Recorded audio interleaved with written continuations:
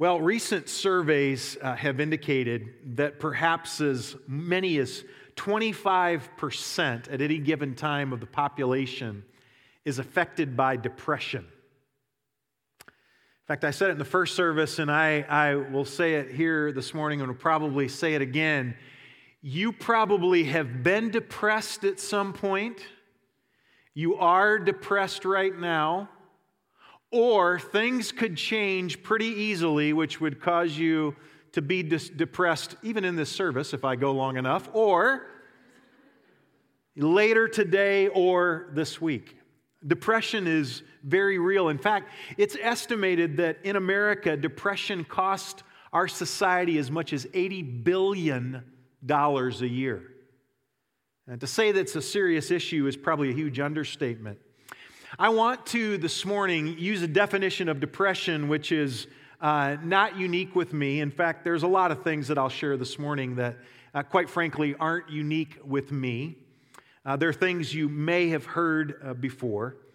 But for the sake of our time together this morning, I want to use this definition of depression. Depression is a temporary emotional state which is characterized by exaggerated feelings of sadness.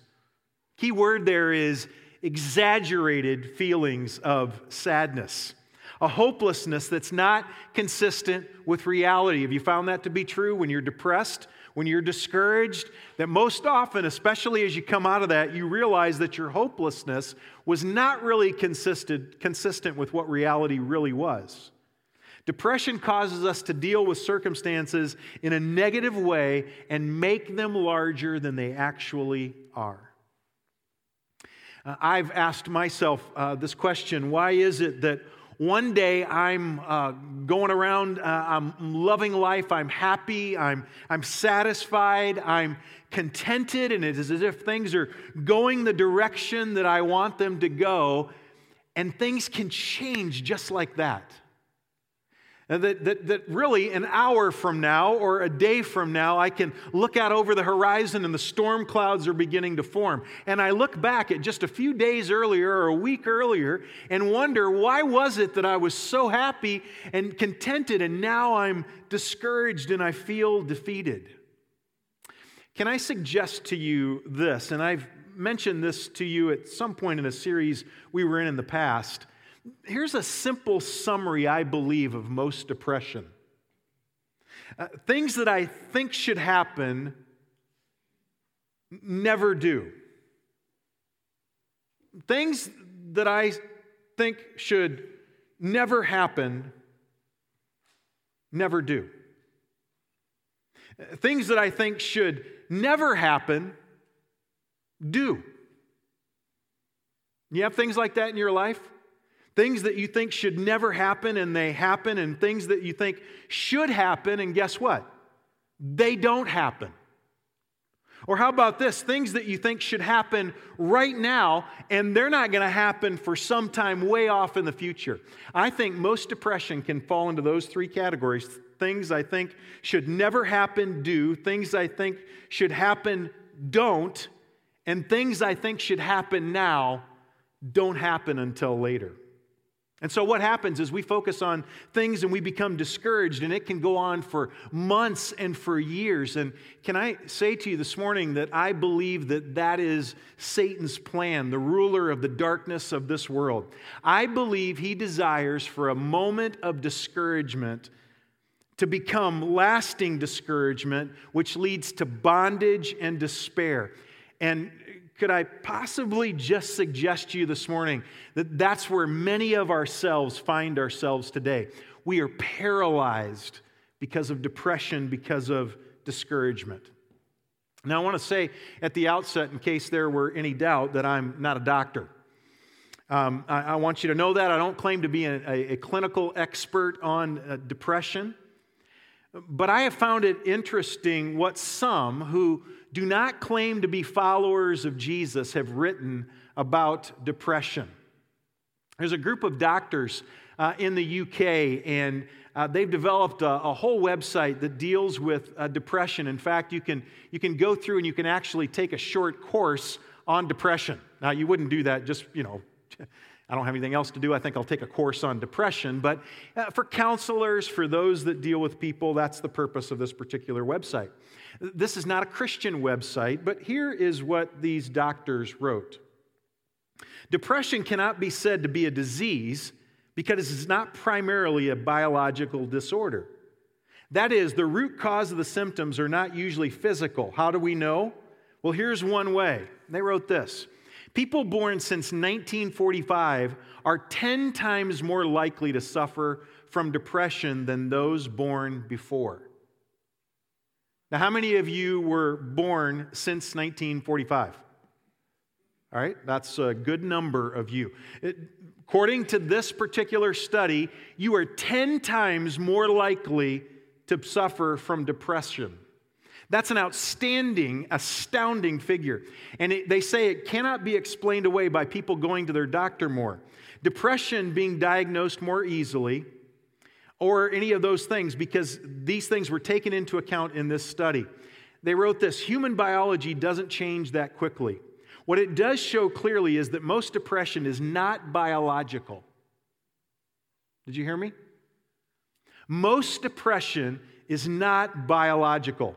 Depression does have biological effects, but studies now show that less than 10% of depression is biologically caused.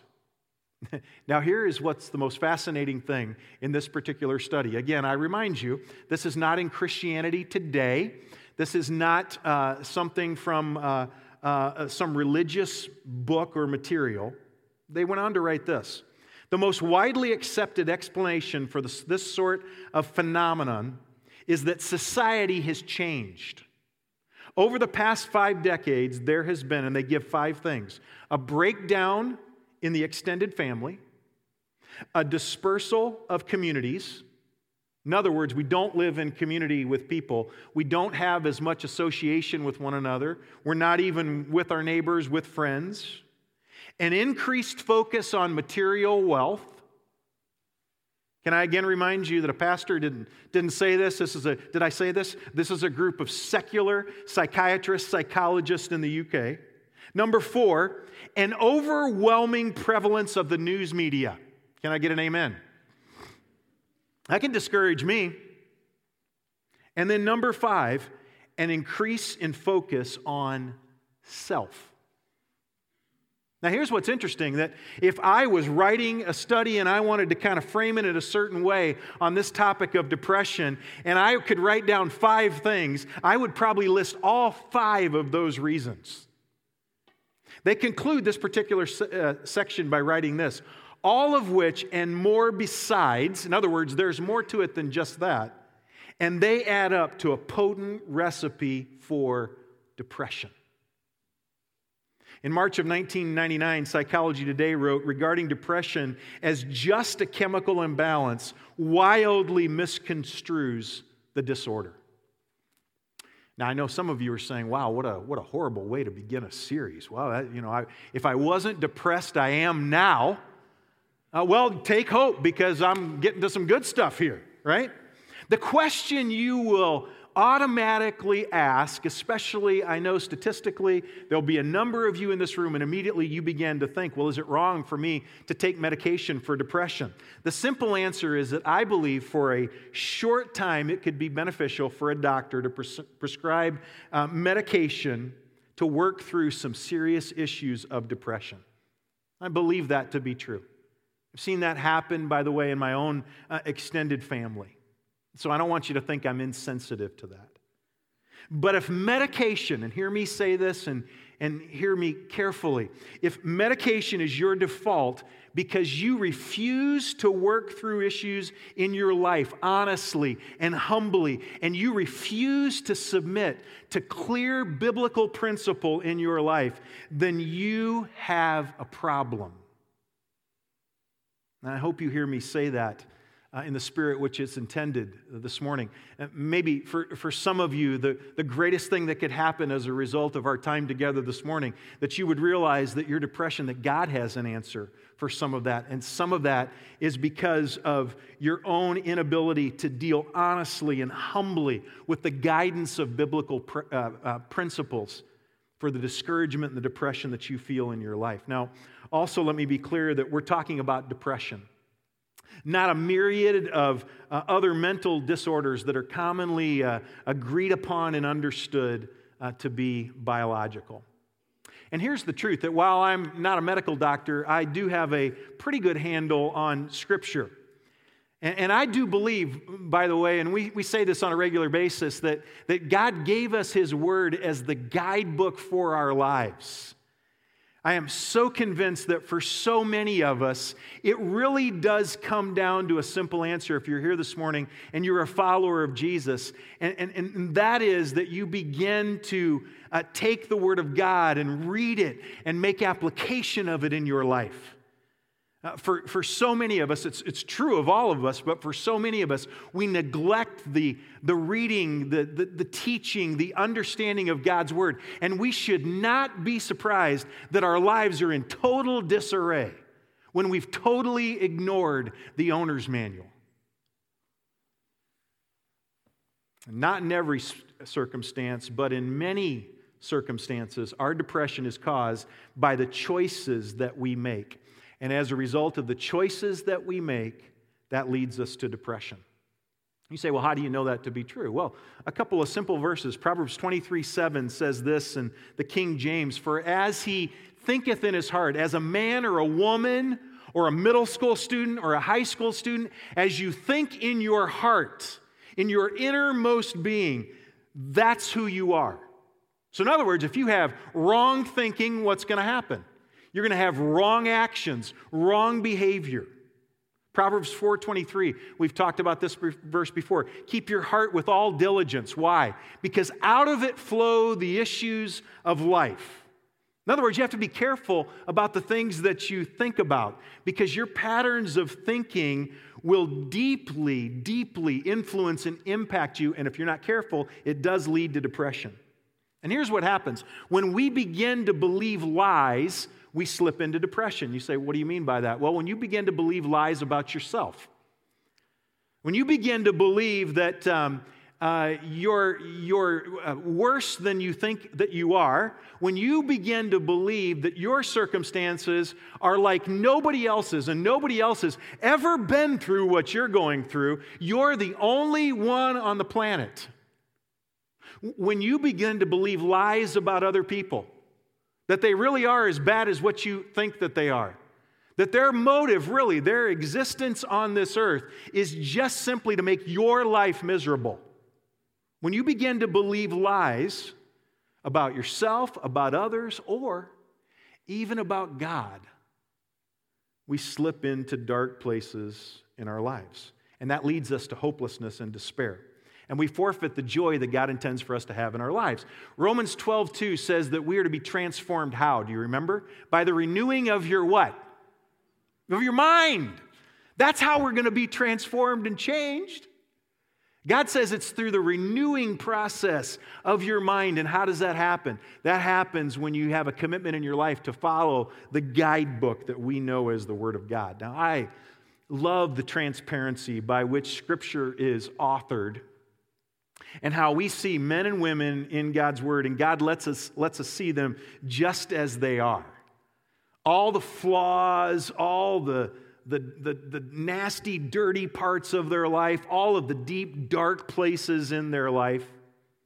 And there's a guy we're going to talk about this morning. In fact, James introduces us to him in his book, and he says that there was a man that was just like us. Do you remember what his name was?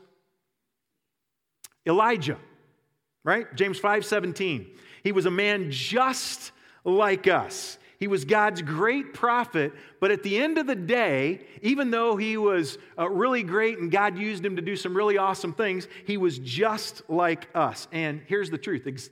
Elijah experienced extreme fear and extreme loneliness.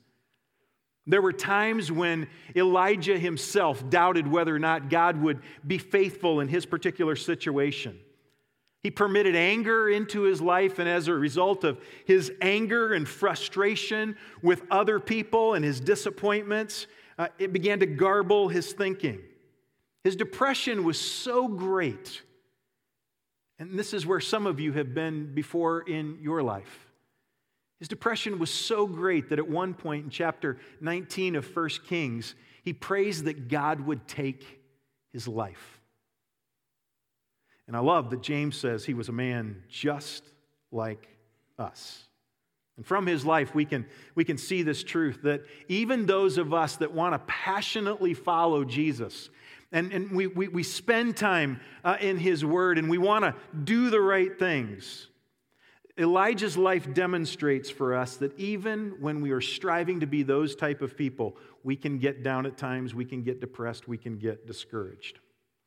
Now, if you think about it this way, nobody in Scripture saw God's display of the miraculous more often than Elijah. In fact, Elijah was one of only 2 individuals in Scripture that never died. I would like to be the third one. Like, I don't really want to die, right? I don't know what that's like, and I don't really want to experience that. I'd kind of like God just to come down and go, the rapture, here you are. Or even if he doesn't take you all at the same time, just come get me. Just let me just go, right? I mean, he's eventually going to come back for you. That's not what I meant. But Elijah was one of only 2. You remember the other one? Enoch, right? Elijah was one of only 2 that did not experience death but was transported right to heaven. And here's the really cool thing. In Matthew chapter 17, you remember what's happening there? We refer to it as the Transfiguration, the Mount of Transfiguration. And Jesus goes up there and he has a few of his disciples with him and he lets them see him in all of his glory. And Jesus is there and Moses is there. And you know who else is there? Elijah's like, woo, here I am. Elijah's right there. And here's the really interesting thing about Elijah, that when you look at Moses being there on the Mount of Transfiguration, Moses, we know a lot about his background, about his family, about his growing up. Elijah, we don't know hardly anything about him. In fact, if you have your Bibles or an electronic device of some sort with a Bible app on it, go to 1 Kings chapter 17. In 1 Kings chapter 17, this is how Elijah's introduced. Now Elijah the Tishbite of Tishbe in Gilead. Now, if you're really a student of the Word, you may know this, but for most of us, we don't know this, that most Bible scholars, in fact, I have yet to see a Bible scholar who can correctly identify where Tishbe even is. They know where Gilead is, but they don't even know where Tishbe is. So we might say that he's from someplace, somewhere. We don't know anything about his upbringing. We don't know anything about him. He seems to be so insignificant, and yet he makes such a significant contribution to God's people and God's plan for his people. So Elijah appears on the scene when it seems as if the people and their leaders can't get much worse than they are. King Ahab is leading the people to worship idols. Ahab was a horrible man. He was the worst. In fact, if you turn back to chapter 16 and look in verse 30, it says that Ahab did evil in the sight of the Lord more than all who were before him. And if you've looked at the kings, they did some pretty bad stuff. I mean, when that's what's written about you, that you're the worst yet. Verse 33 says that he did more to provoke the Lord to anger than all the kings of Israel who were before him. In other words, if you take all of the kings that came before Ahab, all of them together didn't provoke the Lord to more anger than Ahab did. He was really bad. And if that weren't bad enough, he was married to a really bad woman. Now, there's good women that are married to really bad men, but you don't really find a lot of really bad men that are married to even worse women. But that was true. Her name was Jezebel. Her father was the king of Sidon, and they worshipped Baal. Baal was a fertility god. He was believed to enable the earth to produce great crops and for people to be fertile and produce children. And Jezebel then marries Ahab, and as a result, she, because of her controlling influence in the kingdom, they introduced Baal worship into the culture of Egypt, or in Israel. And this is the setting in which Elijah is introduced into the biblical narrative. How'd you like to be Elijah? There's nothing that's said about you. It's just, here's Elijah, the Tishbite of Tishbe in Gilead. And oh, by the way, I want you to come on the scene And I want you to come at just such a time that we've got the worst, most evil king that's ever been present, and he's got the worst wife that you could ever imagine. I want you to come now, and I want you to do my work. And that's what he does. So the first message that he brings is one sentence. Don't you wish preachers today could just narrow it down to one simple paragraph, right? He narrows it down not just to one simple paragraph, but to one sentence. Look in the second part of chapter 17, verse 1, the last part. As the Lord, the God of Israel lives, he said, before whom I stand, there shall be neither dew nor rain these years except by my word. In other words, until God tells me there's going to be no more rain here. See ya. How's that for the first sermon? I mean, you talk about a mic drop, right? He just comes in. He's right in front of the most evil king that Israel has ever known. He comes in and he says, hey, by the way, it's not going to rain anymore until I say so. Boom. And he walks out. Now, if that's not bad enough, God must have known that Ahab wasn't going to receive this too well, because I find some humor in verse 2. In verse 2 it says, and the word of the Lord came to him and says, depart from here and turn eastward and hide yourself by the brook Cherith, which is east of Jordan. So Elijah goes in and he goes, I've never done this prophet thing before. That sounds pretty cool. You want me to say what? Yeah, I can memorize that. I don't even need notes. And he goes in and he tells him that, drops the mic, walks out, and it's as if he gets out the door, and God says to him, hey, you might want to run and hide yourself, because this dude's ticked off. And so here's the really incredible thing, that for the next 3 years, God will take care of Elijah in an unbelievable way. He will provide for him. He will do miraculous works over and over and over again. And I want to give you just a quick overview. How many of you have heard the story of Elijah? Tough, you're going to hear it again. All right, because there's a lot of really great stuff in here. Some of you are newer followers of Jesus and you haven't read the Word a lot. This is going to encourage you to read it when you hear the story of Elijah. So Elijah goes out and he camps next to this brook that's called Cherith. It's just a little bit of a stream. And God says you're going to get your water from this little stream. And here's what else I'm going to do. I'm going to take ravens and they're going to bring you breakfast and dinner. Now, how cool is that? I thought about that this week. Have you ever seen a bird, like when you're at the park? This big bird swoops in. This little kid's just, looking around, and they got their little peanut butter sandwich, and the bird swoops in. And it grabs the sandwich, right? That's what these birds do. They're just nasty birds. In fact, the ravens were unclean. It's amazing that God would choose to use the ravens. But he says to Elijah, hey, don't worry about it, because the ravens, every day, they're going to bring you breakfast and lunch. Is that not awesome? I mean, can't you just imagine that after a few days, Elijah's going, come on, drop it off. What do you got today? Well, we thought you'd enjoy Taco Bell today. So we've got a couple chalupas, and we've got some nachos and some, and hey, be ready for dinner, because the Olive Garden, Never-Ending Pasta Bowl, it is on for tonight. And we'll be delivering that about 6 o'clock. Have a nice day. And they fly off, and every single day, that's what happens. I think sometimes we read Scripture and we just go, yeah, what's the big deal? That's a big deal, right? I mean, if ravens brought you lunch today, that'd be pretty cool, wouldn't it? That'd be pretty awesome. After a while, the stream dries up, and God says, I want you to go to Zarephath, and there you're going to find a widow. And when you find that widow, she's going to take care of you. And so he goes to Zarephath, and he gets there, and he sees this woman, and she's gathering sticks, and he says, would you give me some water? She brings him some water, and he says, I don't want some water. I'd like some food as well. And she looks at him like, are you crazy? We're in a drought. And he said, hey, she said, I've got just a little bit of oil, and I got just a little bit of flour. I'm going to make one more meal, and then my son and I are going to die. And Elijah, he's just crazy enough to believe that he's doing what God wants him to do. And so Elijah says, well, hey, feed me first. Can you imagine? Here's a widow. She's got a little boy. They're probably skin and bones at this point because they haven't eaten so much. And he goes, just feed me first. And you feed me, and your flour and your oil are never going to dry up. It's never going to end until this drought ends. And then the woman, she's just crazy enough that that's what she does. And the text says that for several years, every single day, the flour's there and the oil's there. It never runs out. A few months later, the widow's son dies, and as a result of the widow's son dying, she's pretty despondent, and obviously she tells Elijah, and he's crying out to God, God, how could you do this? Look at what this woman has done for me.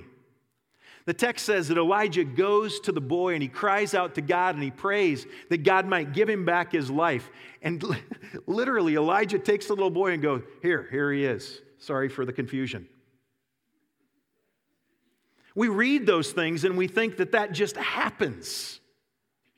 In 1 Kings 18, after about 3 years of God just taking care of Elijah, one of the most incredible events in the Old Testament happens. You get to 1 Kings chapter 18, and Elijah appears back on the scene after 3 years, and Ahab and Jezebel have not been able to find him, and so they've been killing every prophet that they come in contact with. Elijah tells Ahab that I'm back, and I want you to gather all the people on Mount Carmel with all the prophets of Baal and of Asherah. And in 1 Kings 18:21, Elijah tells the people to decide who is God. If God is God, then follow him. If Baal is God, then follow him. But you people have got to decide, and so he issues a challenge. Why don't you go find 2 bulls? We're going to build 2 altars. We're going to put bulls on the altars. You're going to get one, I'm going to get one, and we're going to call out to our gods. And whichever one consumes the sacrifice with fire, then he's the God. And so the prophets of Baal go first.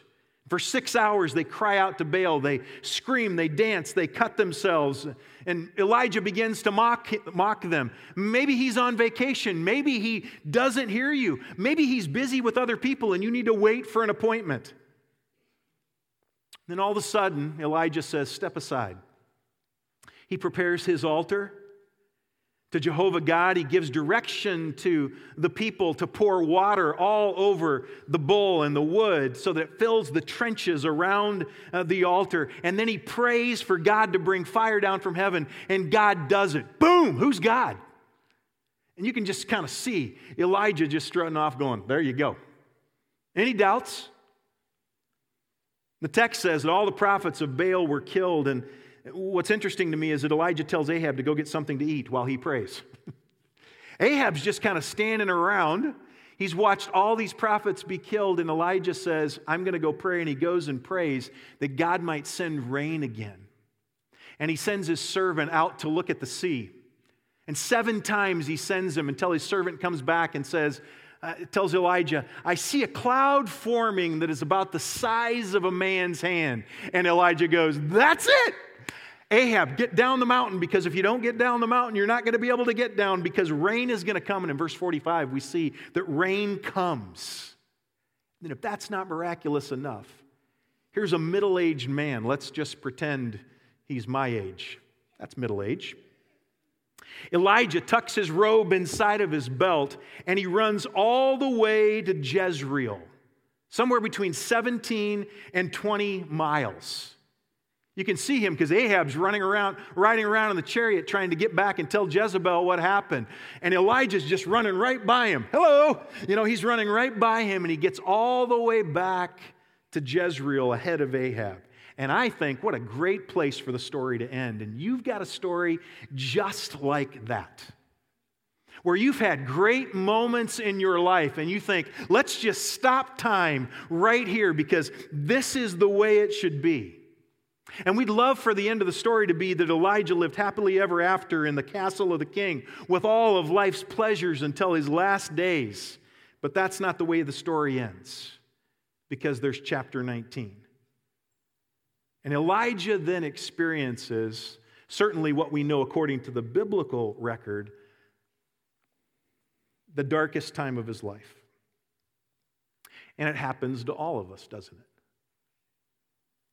You've either been depressed and discouraged, you currently are depressed and discouraged, or you will be depressed and discouraged. And how does it happen? Well, for Elijah, it began with physical exhaustion. You find that to be true in your lives? When you burn the candle at both ends, when you don't get the sleep that you need, when you work hours that are too long and you don't take time to rest and enjoy your family and your friends and those things that God's given us to enjoy, but you just simply stay focused and you get to the point of physical exhaustion. Have you ever been there? Imagine if you would have talked to Elijah at the end of this day. And you'd have said, hey, so what did you do today? Well, not a whole lot. I mean, I confronted 450 prophets of Baal up there on Mount Carmel. You might have heard about it. All the people were up there. And then I prayed down fire from heaven. And that really took some effort. I prayed down fire from heaven, and God sent fire down from heaven and consumed my whole sacrifice, the rocks, the water, everything. I didn't mention it, but in chapter 18, the text seems to indicate that Elijah personally slaughters 450 prophets of Baal, and by doing so, he cleanses the nation from Baal worship. And then I prayed to God that He would send rain. You know, it hasn't rained in 3 years, and I prayed fervently that He would send the rain. And it rained the first time in 3 years. And then I needed to get back to Jezreel because I wanted to see what Jezebel's reaction would be to all of this. And so I ran 20 miles past a man that was riding in a chariot. I didn't do much today. Just kind of an ordinary day. Depression oftentimes happens after physical exhaustion. It also happens after great things happen in your life. Have you noticed that to be true? You'd think that Elijah would be as upbeat and as encouraged as he's ever been in his life after he saw God do what He did on Mount Carmel. But the truth is that oftentimes after we experience great moments in our life, depression comes. You've been there. You got that job that you waited for so long, and you got the job and it wasn't exactly like you thought it would be. Now you're working more than you've ever worked, or you wonder if you're performing at the level you should be performing at. You finally cross the stage at graduation, and you're looking forward to going to that college, only rather than getting an acceptance letter, you get a rejection letter. Or worse yet, you cross that stage at a college graduation and you think, now I'm prepared and I'll go out there into the workplace and I'll start my career and I'll make money and I'll pay back all my school loans, and then the job doesn't come like you thought it would be. New parents often experience this depression right after a really exciting time called the birth of children, right? We anticipate the birth of our children, and some of you, this is where you are right now. You're really excited about that, right? Because you're anticipating the birth of your child, or you're right in the midst of that right now. The child is coming, you're really excited, and then that little boy, that little girl is very healthy, and that's all really great, but they don't seem to sleep. And you're depressed, and you're discouraged, and the baby's beautiful, and you're thankful, but the lack of sleep and the change in your lifestyle is difficult. How many of us have experienced these moments even after marriage? So many of you, this is where you're living today. You couldn't wait to be married, and you married that person that you thought, I'm going to be with this person for the rest of my life. My life is going to be awesome. Look at the things we're going to do together, and then other things happened. See, depression often follows great things happening in our life, and depression also sometimes comes after extreme disappointment. Ahab, running all the way to Jezreel, was just thinking, man, I am the man. He's running by that chariot, he gets to Jezreel, and all of a sudden, we read in verse 3, it says, or in verse 1 of chapter 19, Ahab told Jezebel all that Elijah had done and how he had killed all the prophets with the sword. Then Jezebel sent a message to Elijah saying, so may the gods do to me and more also if I don't make your life as the life of one of them by this time tomorrow. In other words, I'm going to kill you in the next 24 hours. How do you go from slaughtering 450 prophets of Baal, praying down fire from heaven, praying that God would provide rain for the first time in 3 years, to, verse 3, then he was afraid and he arose and he ran for his life. He goes about 100 miles in fear of his life, and he's got his servant with him, and he finally tells his servant to stay behind, and he goes even on further, and he prays, verse 4, for God to take his life. Verses 10 and 14, he complains about the fact that he's been a zealot for the cause of God and everyone else is given into false gods. He's the only one left. Elijah is depressed. Let me tell you this. Many Bible teachers have suggested this. It's not necessarily unique with me. But if you want to be depressed in your life, now I realize nobody's going to raise their hand and go, ooh, me, pick me. I want to be depressed. But if you want to be depressed in your life, you do these three things, and you'll find them to be true in Elijah's life. Number one, go someplace where you're all alone. Elijah just comes off of this great victory, and verse 5 says, when he gets out there into the wilderness, into the desert, he sits under a juniper tree. Do you know anything about a juniper tree? A juniper tree is an almost lifeless, leafless bush. Like none of you would say, hey, let's go to the park and sit under a juniper tree, right? And get some shade, because the juniper tree didn't really provide much shade. But you know what the juniper tree provided? Nobody else was sitting under that tree. There wasn't anybody else out in the wilderness. There wasn't anybody else out under that tree. And the tragic fact is this, that depression causes us to remove ourselves from exactly the thing that we need the most. And you know what that is? People. People. We need people in our lives. God did not create us to live on islands. But what we do is we shut out those people who love us and want to support us. Those people, by the way, who could speak reality and truth into our lives. We separate ourselves from all of that. Chuck Swindoll says, we close the curtains, we silence the phone, and we lock the door. You want to be depressed? That's a sure way to do it. Find a place all by yourself. Number two is to be critical and negative. Anybody have a problem with that? I do. I know when I'm getting into my dark places because I get really, really critical and I get really, really negative. And that's exactly what Elijah does. The way that depression works is that you get focused on the negative. And before you know it, you take something that's really small and shouldn't be that big of a deal, and you've multiplied it into this. And all of the good things in your life have been overshadowed by the negative. That's what happens. You want to be depressed? Be critical and negative. Look at what Elijah said. Elijah said, I'm the only one. And he wasn't. Obadiah in chapter 18 in the early verses says he was a godly man who feared the Lord. He had hidden 100 prophets. He had them in caves and he'd been feeding them. Elijah knows that. God's going to remind him later on, you're not the only one. There's 7,000 people that have not bowed their knee to Baal. He says, I'm no better than my fathers. I've accomplished nothing. I've wasted my entire life. I'd say that's being critical and negative. And then number three, if you want to be depressed, you learn to be forgetful. Elijah forgot the God he served. This was the man who had birds cater him breakfast and dinner. This was the man who God fed from a bottomless jar of oil and a bottomless container of flour for several years. This is the same guy who just had a major victory when fire from heaven came down and consumed rocks and water. Elijah had seen many, many miracles in his life.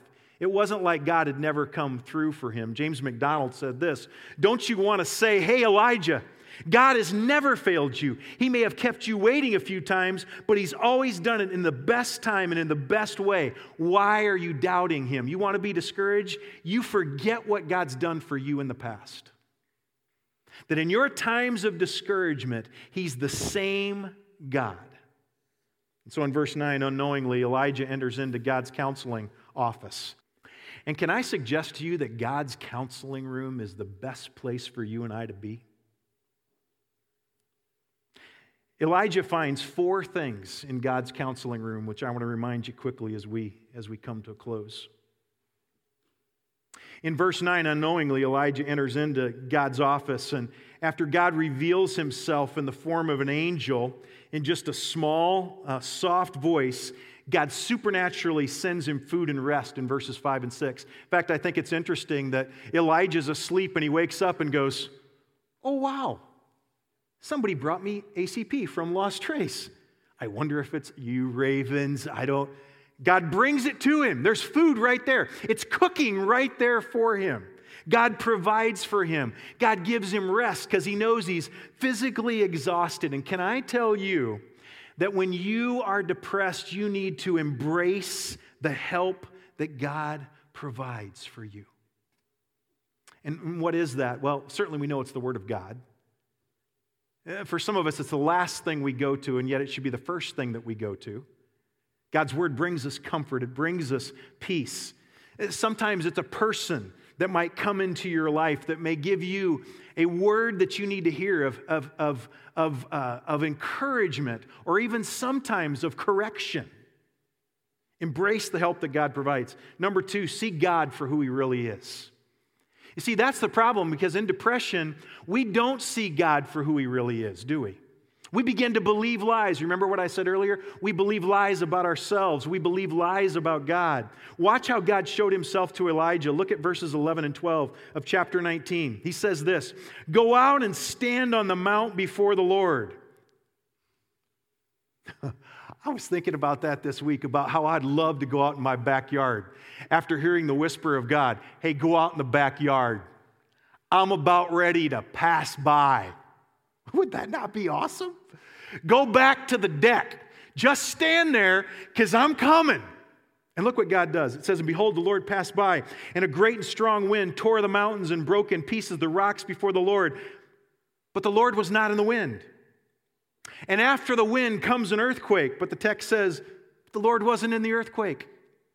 "And after the earthquake, a fire. But the Lord was not in the fire." And I love this. Have you ever seen this before? Look at verse 12, at the end of verse 12, and it says, "After the fire, the sound of a low whisper." Isn't that cool? Here's God, the wind's coming by, and Elijah's going, "Yeah, not so impressive. I mean, I saw you raise a little kid back to life. Birds fed me. I mean, that's not really that impressive. Earthquake shakes," and he goes, "Yeah, what else you got? Fire." Yeah, I've seen fire. You can consume. I mean, the rocks were all gone. The water was all gone. I've seen that before. And then there's the low whisper of God. For me, and I think it may be true for you, that those are the moments where God ministers to us in such an incredible way, where He shows us who He really is. I find it amazing that God doesn't say, "Elijah, what are you doing? Look what I've done with your life. You're a nobody from Tishbe. Who even knows where Tishbe is? Get yourself together, man. Come on." God doesn't do that. It's just a low whisper. It's as if God says, "Elijah, it's me. It's going to be okay. I have a plan. I'm not done with you yet. There's a comeback that's about ready to happen." Number 3, rediscover God's purpose for your life. God gives Elisha some very specific instructions in verses 15 to 17. He says, "You're going to anoint a couple of new kings. And by the way, I've got a friend for you. His name is Elisha." One of the surest ways to move out of depression is for you to embrace the purpose for which you were created. To stop focusing on yourself and get involved once again in the mission of God. And that's what He's going to do with Elijah. And then lastly, if you want to get out of depression, I would suggest to you that you get involved with people again. After this, God sends Elijah back into civilization. He tells him there's 7,000 people that still haven't bowed the knee. You're not the only one. Go back with those people and do those things again. Can I suggest that for some of you, that probably is your greatest need today? Short of right thinking, which is primary, which is foundational, for some of you, you need to get back again with people. You need to go back to your life group again. Some of you need to get into a life group. Some of you say, "I don't like my life group." Then leave it. Get involved in a new life group with some new people that maybe you'll like better than those people. But the point is, do life with a group of people. Get involved with people again. And Elijah's life so vividly illustrates for us that because of God's grace and mercy, as Jerry said earlier, it's never too late. And you are never too far gone for God to give you a comeback story and God to do something incredible in your life once again. The psalmist said, "Why are you cast down, O my soul? And why are you in turmoil within me? Hope in God, for I shall again praise him, my salvation and my God." God wants to do a new thing. And I pray that you'll let him do that in your life. Let's pray. God, thank you for our time together this morning. Thank you for your word. We recognize that we are people that are broken. We're flawed as a result of that. We live in a broken, fallen world. And God, we acknowledge that it's so easy for us to slip into these times of deep discouragement and depression in our lives. And Father, I pray for my friends that are here this morning that find themselves there today. I pray that you might reveal yourself to them in a fresh, in a new way, and they might have a proper view of who you are. I pray that they would get re-engaged in the mission of God and why they're here on this planet to begin with. I pray that you cause them to engage with people once again and embrace those things which you've provided with them, for them. God, would you do that work in our hearts? We recognize there's going to be times of depression in our lives, but we don't have to be conquered by those things. Because of the cross, because of the gospel, we realize that there's comebacks, there's opportunity for you, as Isaiah the prophet said, to do a new thing in our lives. And I pray that that will take place this morning. We pray these things in Jesus' name. Amen.